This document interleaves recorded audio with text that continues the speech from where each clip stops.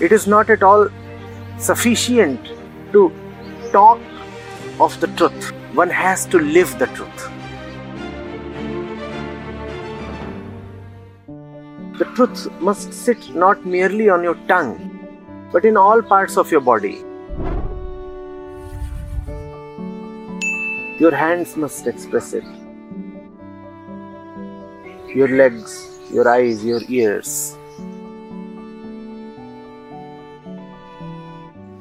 Not merely your tongue or your pen.